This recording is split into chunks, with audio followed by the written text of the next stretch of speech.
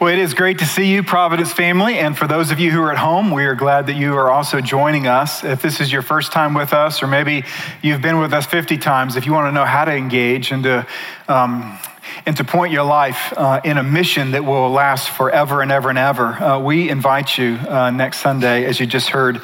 We're so grateful for the amazing privilege that we have to have truth from God within His Word that's been brought to us, that has truly come to us, that allows us to leverage our life into something that's going to last forever and ever and ever.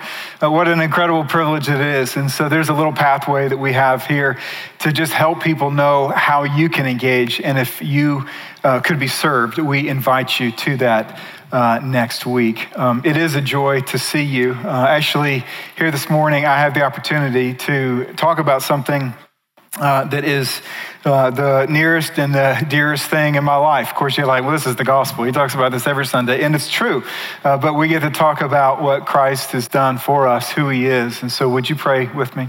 Father in heaven, we look to You in faith. And as we look in our Bibles, we thank You for the book of Colossians.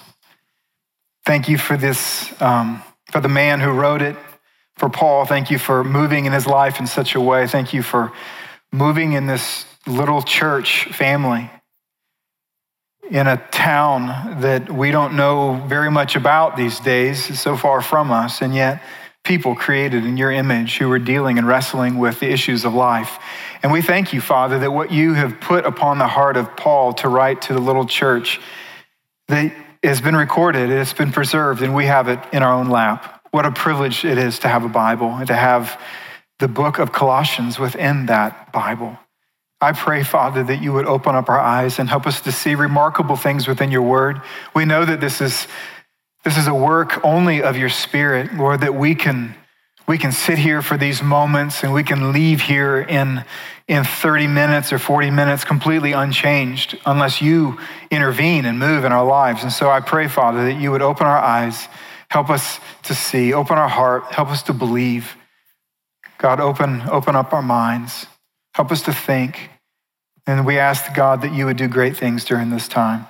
Would You help us to believe? And we pray this in Jesus' name. Amen. So if you have a Bible with you, if you want to turn with me to Colossians chapter 1. Speaks a lot about hope and the importance of hope. It's not the most important thing, but it's a significant thing. Hope is powerful. You know that hope is powerful. It's powerful for our hearts. It's powerful for our homes. It's powerful for nations. It's important for the human spirit to be able to dream and to run, because hope is an enormous, powerful fuel. You see, if we could find a way to encapsulate hope and to package it and market it and send it out, we would actually have a pill that is more powerful than anything on the market, because we're all familiar with the feelings of despair. Now, what that word really means is the same as hopelessness, but the idea is this, is when you get to the place in your life to where the uncertainty in the world collides with unbelief in our heart, you despair. And so you're in a job, or you lose your job, and you have applied for so many jobs in a row and none of them have happened. And so now all of a sudden there's an uncertainty in your life in terms of the next job. There's an uncertainty in your heart. There's an uncertainty in your financial, like the bank and the whole situation. And yet there's now this collapsing of belief in your heart that the next one is going to work. And when that happens, you don't apply for the next job. Despair is powerful. It's powerful within marriage. There's some of you maybe right now to where your home is, maybe it's really difficult.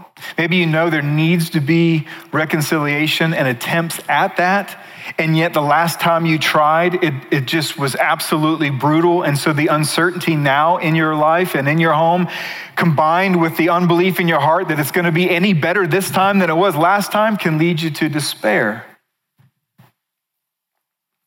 It is hope that injects belief back into the equation. You see, it's hope that is often the very last life jacket in the boat that seems like it's sinking. Or like this picture, it's hope that is the very last flower in the desert. When everything seems dry, when everything seems like it's dying or death has already taken place, suddenly hope is there, and hope is powerful. Hope allows us to dream again when the last time that we dreamed about something, it didn't go so well. Hope allows us to fight again when the last time that we chose to fight over a cause, maybe it didn't end so well. Hope allows us to apply again, or to love again, or to share again. And Paul wanted the Colossians to be brimming with hope. And that's what he's really seeking to do. But he's going to tell us how, which is the most important thing. But let me first sort of map out for you, because we're starting the book here, sort of why it was written, what was happening, and when it was happening, okay? And so there's a guy, his name is Paul. And Paul was a really religious guy. I mean, he loved religion, and he was working at it hard, and he believed that he was earning his way before God, and suddenly Jesus comes on the scene. He resists Jesus. He doesn't believe in Jesus, and then all of a sudden he resists people who believe that Jesus rose from the dead, who believe this gospel, this idea that the work of Jesus could be accredited to our account, and therefore our work, our works of deeds of righteousness, that they're really of no account before God. Well, that didn't find a home in this religious man who was trying to earn his way home to heaven. And so we're told that Paul opposed the church. He opposed Christians. Well, then Jesus gets a hold of Paul. He comes to him and he says, "Why are you persecuting me?" After he's risen from the dead, and suddenly Paul's eyes are open. His heart is open. He believes the gospel. And in a matter of time, he says, people have to know. They just have to know this news. And so he goes to a city called Ephesus. Now, this is a sort of a crude map, but it's there, okay? So here he is, and he's there for a while, and he's preaching, and he's teaching, and he's loving people, he's doing ministry. And while he's there, a man named Epaphras comes to faith in Jesus Christ. He believes the gospel. And Epaphras is so overwhelmed with the freeness of the grace of God and the freeness of salvation and being accepted before God and being able to go to heaven that he says, my people need to know. And we believe that he's from a town called Colossae. And so he goes, I got to go home and I got to go tell them. So he goes back to hometown, to Colossae, and there he preaches what he heard in his life in Ephesus from the mouth of Paul. And suddenly people begin to believe in Jesus Christ in Colossae, and suddenly a church is founded. Years pass, and now Paul has been arrested for his faith in Jesus and his resolve to preach that he rose from the dead. And so he's now in prison in a place, or at least in Rome, we believe. This is where most people believe that he wrote the book of Colossians from a prison cell all the way over in Rome, 1,000 miles from this little town, Colossae. And Epaphras has a problem. And that is, things are happening in this town and in the church that he doesn't know quite how to help. And so what he does is he travels all the way to Rome in order to consult Paul. You say, well, what was the problem? Well, this was the problem. Just like nearly every other town in the Roman Empire, there was roads. In fact, Rome built 50,000 miles of roads, went through all the towns, 2 towns, all connecting back to Rome. And what this did was it really created a sense of independence and transience that the world had never known. You see, until this time, traveling was a very risky thing. And so if you grew up in a little town, you stayed in that little town your entire life. But now all of a sudden, Rome came, started conquering all these places in the world and building 50,000 miles of roads. And so what it did was it interconnected all these towns and all these different peoples. And so it became a melting pot. Each one of these towns became a little melting pot of belief, of culture, of language, of people who were so different. And Colossae became one of these melting pots of belief. And what that means, and we're going to look at this, we'll actually see this more in about a month from now when we get to chapter 2. But the church began coming to Epaphras, and this is what they said. They said, look, Epaphras, Jesus is our God. We believe in Jesus. I mean, that's the gospel. We believe in him. But here's the deal. We have all these neighbors. Like we have these Celtic Druid neighbors, and we have these Jewish mystic neighbors, and we have these Greek neighbors. And the thing is they all have their own ideas about God. And some of those ideas, they're just really appealing. So we're going to hold fast to Jesus because Jesus is our guy. Like, we still love Jesus. We still believe in Jesus. And yet all of our neighbors, they look at us as being so narrow-minded. And so what we really want to do is to be able to incorporate some of what they're doing and some of what they're believing to help us to grow in our faith, and not only to grow in our faith, but also to become more inclusive in our neighborhoods. Does this sound familiar? We live in one of the fastest growing cities in the world. It's a small city in comparison to many, but in terms of its growth per capita, it is a growing city. And as it's growing, it's not just growing from people from the South. From all over the world, from all over the country, people are coming to our city. And now, maybe 50 years ago, that wasn't the case. But if you live in just an average, normal neighborhood anywhere, you have people on that neighborhood who are Hindu and who are Buddhist and who are Muslim and who are atheistic or who are agnostic, and they have all different ideas about God. And you may feel like that you are so narrow-minded, or in fact, they may make you feel like you are so narrow-minded. You see how pertinent this is for us.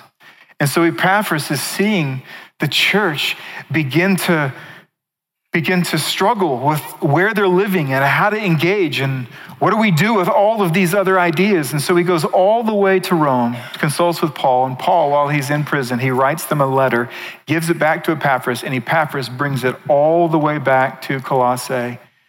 You can imagine the day. There's only one letter. It's not like they all have their own Bible. Hey, turn to Colossians. No, there's one. And so he gets back and he goes, all right, everybody gather. You've never met Paul. Paul's never been to our church. He's never been to our town. But you know who he is. And this is what he says to us. Starting in verse 1, Paul, an apostle of Christ Jesus, by the will of God, and Timothy, our brother, to the saints and fellow and faithful brothers in Christ at Colossae. Grace to you and peace from God our Father. We always thank God, the Father of our Lord Jesus Christ, when we pray for you, since we heard of your faith in Christ Jesus and the love that you have for all the saints, because of the hope laid up for you in heaven. Of this you have heard before in the word of the truth, the gospel, which has come to you, as indeed in the whole world it is bearing fruit and increasing, as it also does among you, since the day you heard it and understood the grace of God in truth, just as you learned it from Epaphras, our beloved fellow servant. He is a faithful minister of Christ on your behalf and has made known to us your love in the Spirit. Now, many of us here, we love to read the epistles in the New Testament. That's just a letter. And Paul wrote a lot of them. And Paul had a lawyer mind, which means that he would think of, here's the conclusion that I want to lead people to, and how do I get there? And so he would write a sentence that would be built upon another sentence that built on another sentence in order to get us there. And so he had this amazing, sharp mind.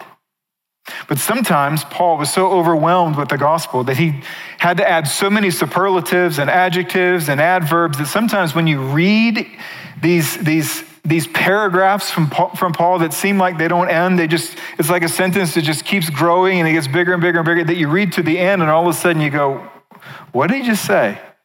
And so sometimes you have to go back up to the top. And so one of the things I like to do anytime that I'm studying something that's written by Paul in particular is to create an outline. It's sort of like a body, right? So my body, there's a bone structure and then there's muscles and there's skin. And so sometimes it's healthy, it's helpful to see the skeletal structure of his argument without all the muscle and all the fiber, just the bones. And then we'll take the words that were inspired by God and bring them back.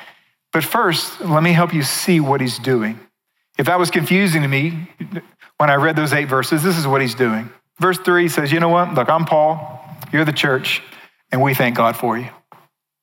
That's 1 through 3, okay? We thank God for you. Now, why? Why do we thank God for you? Well, he tells them why. He goes, since we've heard of your faith and your love. Because, every time we think about you, we give thanks. And the reason, he says, is because we've heard from Epaphras about your faith and your love. And then he tells them, and he tells us, how is this faith and love possible? Well, this is how it's possible. It's because of your hope that's in heaven. Because your hope is in heaven. That's what he says. He goes, because of the hope laid up for you in heaven. And so once again, let's go back up. He goes, look, I'm thanking God for you because I hear about your faith and love, a faith and love that's only possible because you have such a hope in heaven. So then we have to ask, and he answers the question for us, well, how do they have hope in heaven? In verses 5-7, he says, oh, it's because you heard and believed the gospel. You heard and believed the gospel. You think, oh, okay, so this is what he's saying. He says that we thank God for your faith and hope and love only made possible because of hope, because you heard the gospel. Well, how did they hear the gospel? Well, Epaphras told you. Now that's the skeleton. But so that you can see the emphasis of what he's about to do in showing us that the taproot of all spiritual life is the gospel itself, is let's just go backwards. Had Epaphras not told you the gospel, you would not have heard it, and therefore you would not have believed it. And if you had never heard the gospel and never believed the gospel, you would not have a hope stored up for you in heaven. And if you don't have hope for heaven, we wouldn't be hearing about faith and love that's generated from hope. And if we never heard of your faith and love when we would pray for you, we may not thank God so much like we do. Now, if you can trace that, then what you're seeing is this gospel. This gospel is what makes hope possible. This gospel not only makes hope possible, but makes faith and love possible. Now, why is that important? This is why. Because some of you came in here and you're looking for marriage advice. You need to learn how to love. Some of you are struggling to believe some of God's promises. And so you say, you know what I really need is I need growing faith. Some of you right now, you walked in this room and you feel full of despair. And you say, you know what I really need is I need hope. Brian, just preach a message on hope. And what Paul is saying is this, is if you need anything as it relates to faith in God's word, love towards one another, or hope, then what you need to hear today is the gospel. The first point I want you to see is this, is that the gospel is the taproot of spiritual life. You see, when seeds sprout, a seed will send a taproot, just one taproot into the ground, and it sends a shoot up into the air. Now, we don't see the taproot, we only see the shoot. So you plant a seed, and all of a sudden you go out there in a few weeks after you've been watering it, and you get a little green leaf. You're like, hey, we're farmers. Look at us. Like, we're amazing. And what you don't see is that there's a taproot that has gone down. Now, what is a taproot? The taproot is the central root from which all other roots will eventually sprout. In other words, from the seed itself, there's only one root that goes down. It's a taproot. But then, like you see in this root ball, you see this taproot that's right down here in the middle. What happens is all of a sudden it begins to form all kinds of things. Next week, we're going to look at the next set of verses, which is the root system that grows off of the taproot. You see, there's a lot of things in spiritual life that feed us. We have a Bible. It's encouraging to our faith when we hear one another sing. It's encouraging when somebody prays for us. Well, each one of these is like a different root. Each one of these helps us to grow. And yet every other root, it grows off of the taproot, which is the gospel. And that's what verses 1-8 is all about, the taproot. You see, the gospel is the good news that Jesus Christ died to provide forgiveness for our sins. And then he rose from the dead in order to provide eternal life to all who would believe in him. And Paul, in verses 5, 6, and 7, he can't leave the gospel. Notice what he says. Of this you have heard before in the word of the truth. That's a synonym. That's another way to say the gospel, which has come to you, as indeed in the whole world that would be the gospel. The whole world, the gospel is bearing fruit and increasing as it, or the gospel, also does among you, since the day you heard the gospel and understood the grace of God in truth, another synonym for the gospel, just as you learned the gospel. the gospel. From these words, we learn that the gospel is truth. You see it here. He says it's true. It's truth. And it happens to be truth. It has to be ideas. It's statements. It's truth statements that can be learned and understood and that must be heard.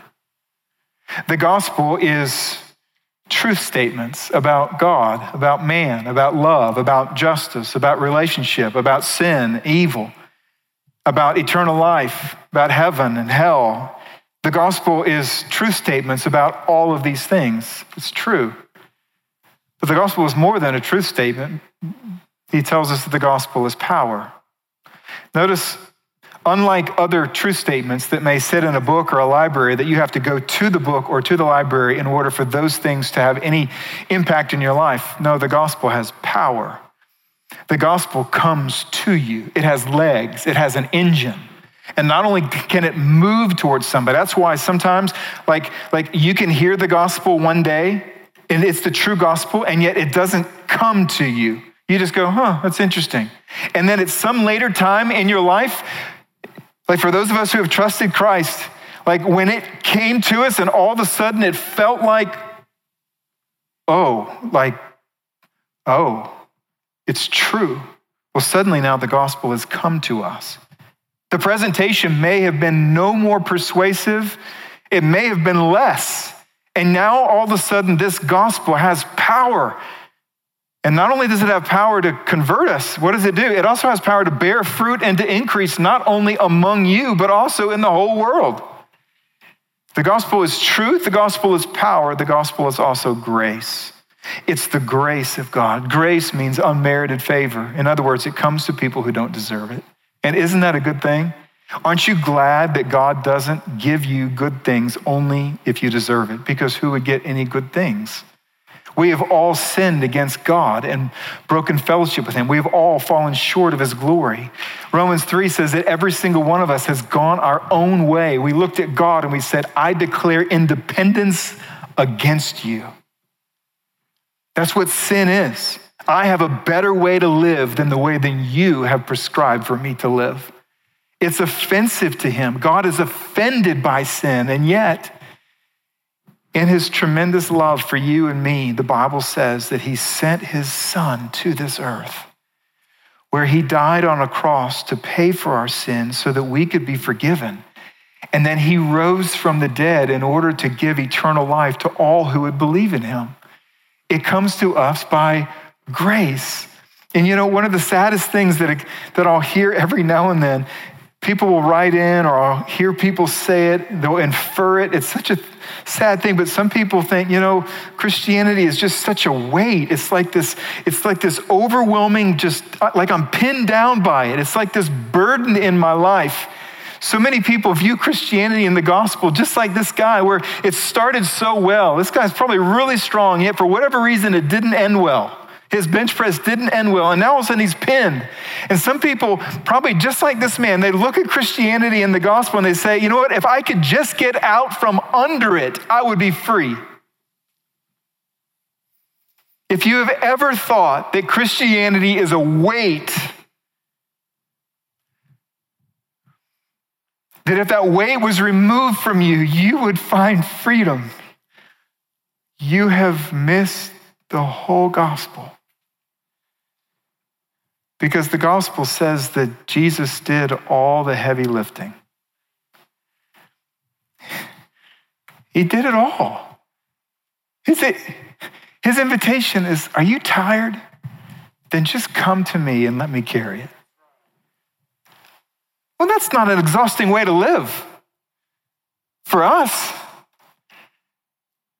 he loves you. And so let me encourage you to believe the gospel, and in believing the gospel, to trust Christ. See, for those in the room right now who have not yet trusted Christ, I want you to know something, and that is that you do not have a deeper need, and you will not find another Savior. I know some of you, you're overwhelmed with school. You're like, just like, give me 5 steps to peace, or like, I got some marriage problems, I got finance problems, I got mass problems, I got COVID problems, I got problems in my life. Just give me some help. I want you to know something. If you don't know Christ as your Savior and Lord, you don't have a greater problem, because the Bible says that the wrath of God remains on you. Jesus wants to take it from you. He has. It'll be applied to you if you trust him. You've got to trust him. How do you trust him?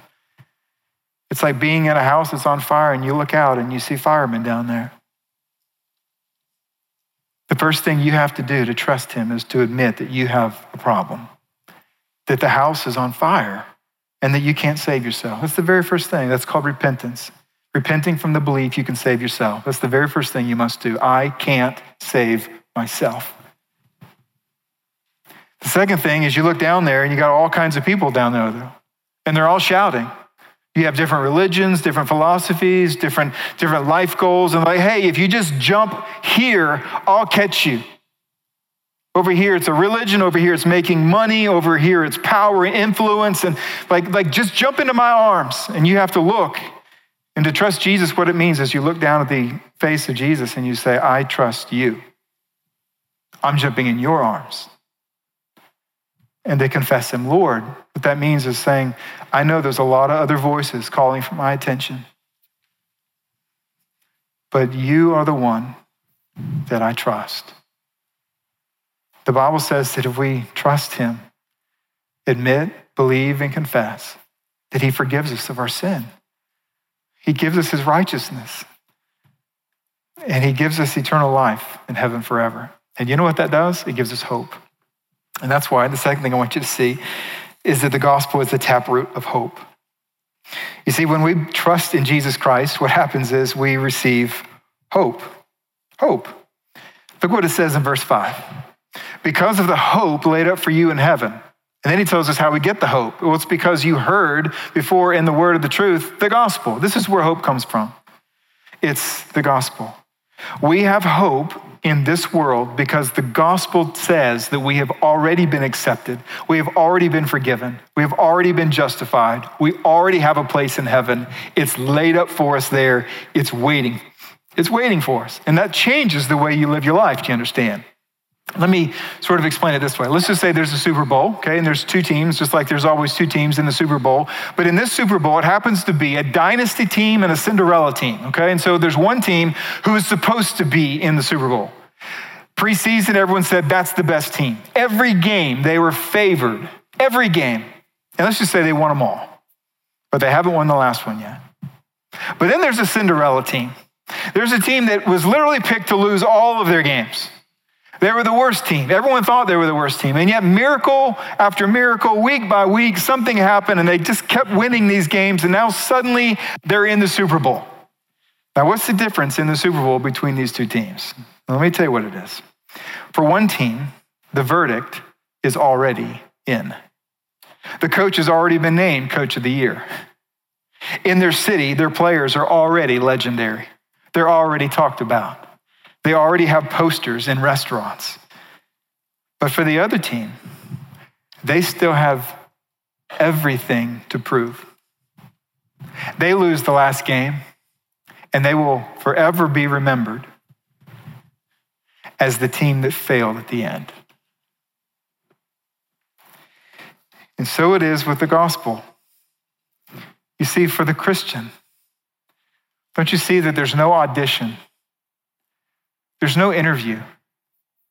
There's no scoreboard. There's no success or failure.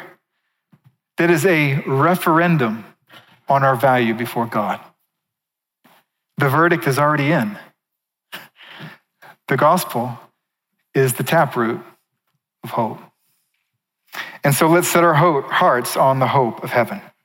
For those of you who are in Christ, I'm telling you, set your hearts on the hope of heaven. What does that mean? What it means is this: when life is punishing, and it is, and it will be, when it's punishing, consider what is laid up for you in heaven. This is how Peter said the exact same thing that Paul said. He says, preparing your minds for action and being sober-minded, set your hope fully on the grace that is coming to you at the revelation of Jesus Christ. Set your hope. Now, that's an interesting thing, isn't it? Like, set your hope. Like, is hope in my hand? Set it. I know how to set the table. I have dishes here and they need to be spread out on the table where people sit. That's how you set the table. What does it mean to set your hope? Hope is something that's invisible. Well, where is it?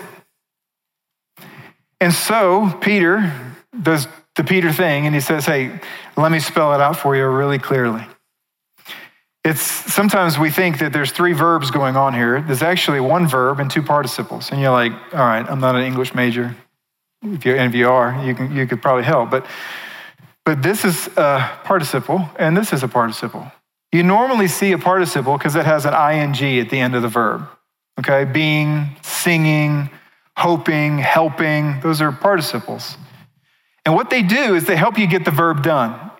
So this is what he's saying. He goes, in light of what the Lord has done in your life, I am telling you to set your hope on heaven. And to help you do that, and to help you so that you have some concrete examples of how you go about doing it. He goes, let me give you 2. Let's start with the second one, being sober-minded. Being sober-minded is the opposite of being drunk-minded, right? So what he's saying is this, don't submerge your mind in those very things that numb it to the value of God. Every single one of us has things, and it's not always the same thing, that when we just jump into it, we swim in that pool, for whatever reason, that thing, it wages war against our soul, and we just stop hoping in the Lord because we're hoping in it. He says, don't swim in the pool that numbs your heart to the value of God. And the second thing he says is prepare your minds. Now the word prepare, some of your translations, it says gird up your minds. They used to wear these long flowing kind of robes, these big tunics. And so they'd be very difficult for you to run in. And so if you ever had to run or move quickly, you would pick it up and you would tuck it into your belt so that you could run, you could move, your legs had freedom. This is what he says. Literally, tuck the word of God into your mind. Or tuck your mind into the word of God. To think about the truth, to go back to the truth repeatedly, that when you need hope, to go back to the pages of Scripture that tells you the gospel over and over again. I know that for many of us, what happens is that we get cold. Our heart gets numb. Sometimes it happens. Frankly, sometimes it happens to me. In fact, if I'm being totally frank, I meet with the elders several times a month. And one of those times, they just do me a great service, and that is they pray for me. And so we take about 30 minutes, and I would just say, this is what's happening in my life. This is happening in my heart. This is what's happening in my relationship with the Lord. This is what's happening with my wife, with my children, with the church. These are my anxieties and stresses. And then they just pray. Such a blessing. And the last time we met, this is what I told them. I said, you know what? I said, there's no known sin in my life that I'm just not repenting of. But here's the deal. For whatever reason, or this is a season, I just feel dry. I could open up the Bible personally, and it just feels like crackers. And they're like, so what are you doing? I'll say, well, I'm going back to the Bible. I keep reading it because I know one day it's going to turn into a banquet. And this is the reality. This is what happens. I want to encourage you to resist the inclination to close the Bible during dryness in your life. You come to church and you're like, hey, I really hope for something, and all of a sudden you may not get it. So you go home and you take this book that's in your hand now, you close it, you put it on a shelf, and you don't pick it back up the whole week. This is destructive to your hope. It's destructive to your hope. You got to keep it open. And sometimes I don't know why. Honestly, I don't know why. Sometimes it's like a banquet and you're just learning and you're just happy and it's just like, wow, that's so cool. It's like it just feeds you. It's like an enormous meal. And other times it's like a sleeve of saltines where you're just like, man, that is so dry. But when it's dry, keep going back. And this is why. If it's dry and you say, you know what, it's no use anyway, I'm not getting anything anyway, what happens is you close off your soul to the very thing that's going to provide the meal when it's ready to provide the meal. And so you keep it open and you keep reading and you keep saying, God, teach me, help me to hope, grow my hope. And what happens in my life, and it's happened so many times through my life, but without fail, is that if I will persist in the word of God, the word becomes so rich that I never forget the banquet. Most of my seasons of dryness in life, I can point back to a particular chapter of the Bible that the Lord opened up and it became a banquet. And as a result of that, I find myself not only thanking God for the meal, but sometimes even for the adversity that led to the meal. Hope. And the last thing is the gospel is the taproot of faith and love.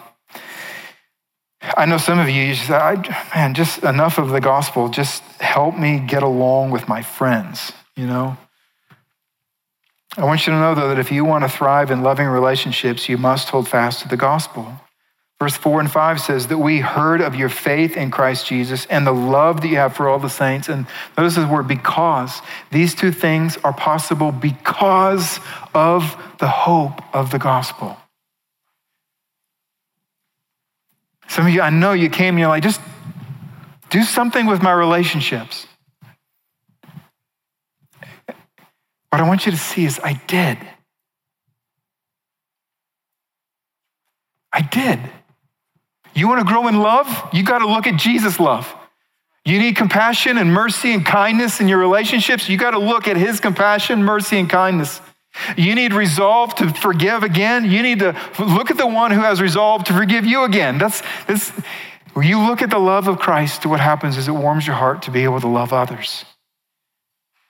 We have to hold fast to the gospel. A man once walked up to Jesus and says, what's the most important command? And you know what he said. You must love the Lord your God with all of your heart, your soul, and your mind. He goes, this is the great and first commandment. And the second is like it. You shall love your neighbor as yourself. Now, Jesus was just a master of words. He never sinned with his mouth.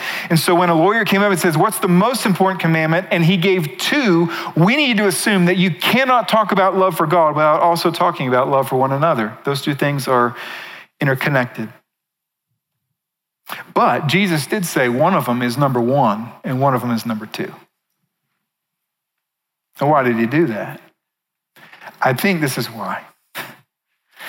Because those who fail to enjoy the love of God will need people to fill their void. And therefore, it will keep them from loving people who have a void. Some of us, we need people so bad. We need their approval because we don't have the approval of God, and therefore we need them more than we can love them. The gospel is the fuel of the future of your relationships. And so let's hold fast to the gospel as we aim to grow. This gospel, it saves us, it strengthens us, it moves us forward. But I want you to notice also one very last thing is that you notice that everything here is happening in the context of relationships. Right? Epaphras cares so much for him that he goes to Paul. Paul is writing with Timothy. They're writing to the whole church family.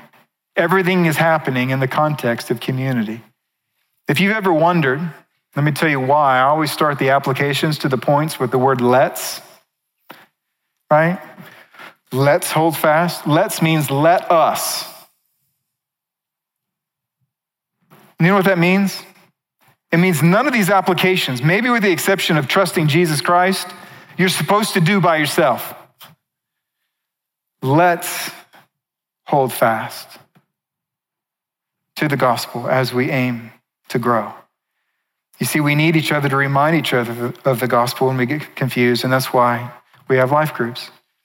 I know it's so interesting that we've been in COVID, this thing, for long enough that there are actually people who call Providence their home, and yet they have never been here when Providence was here, when everybody was here.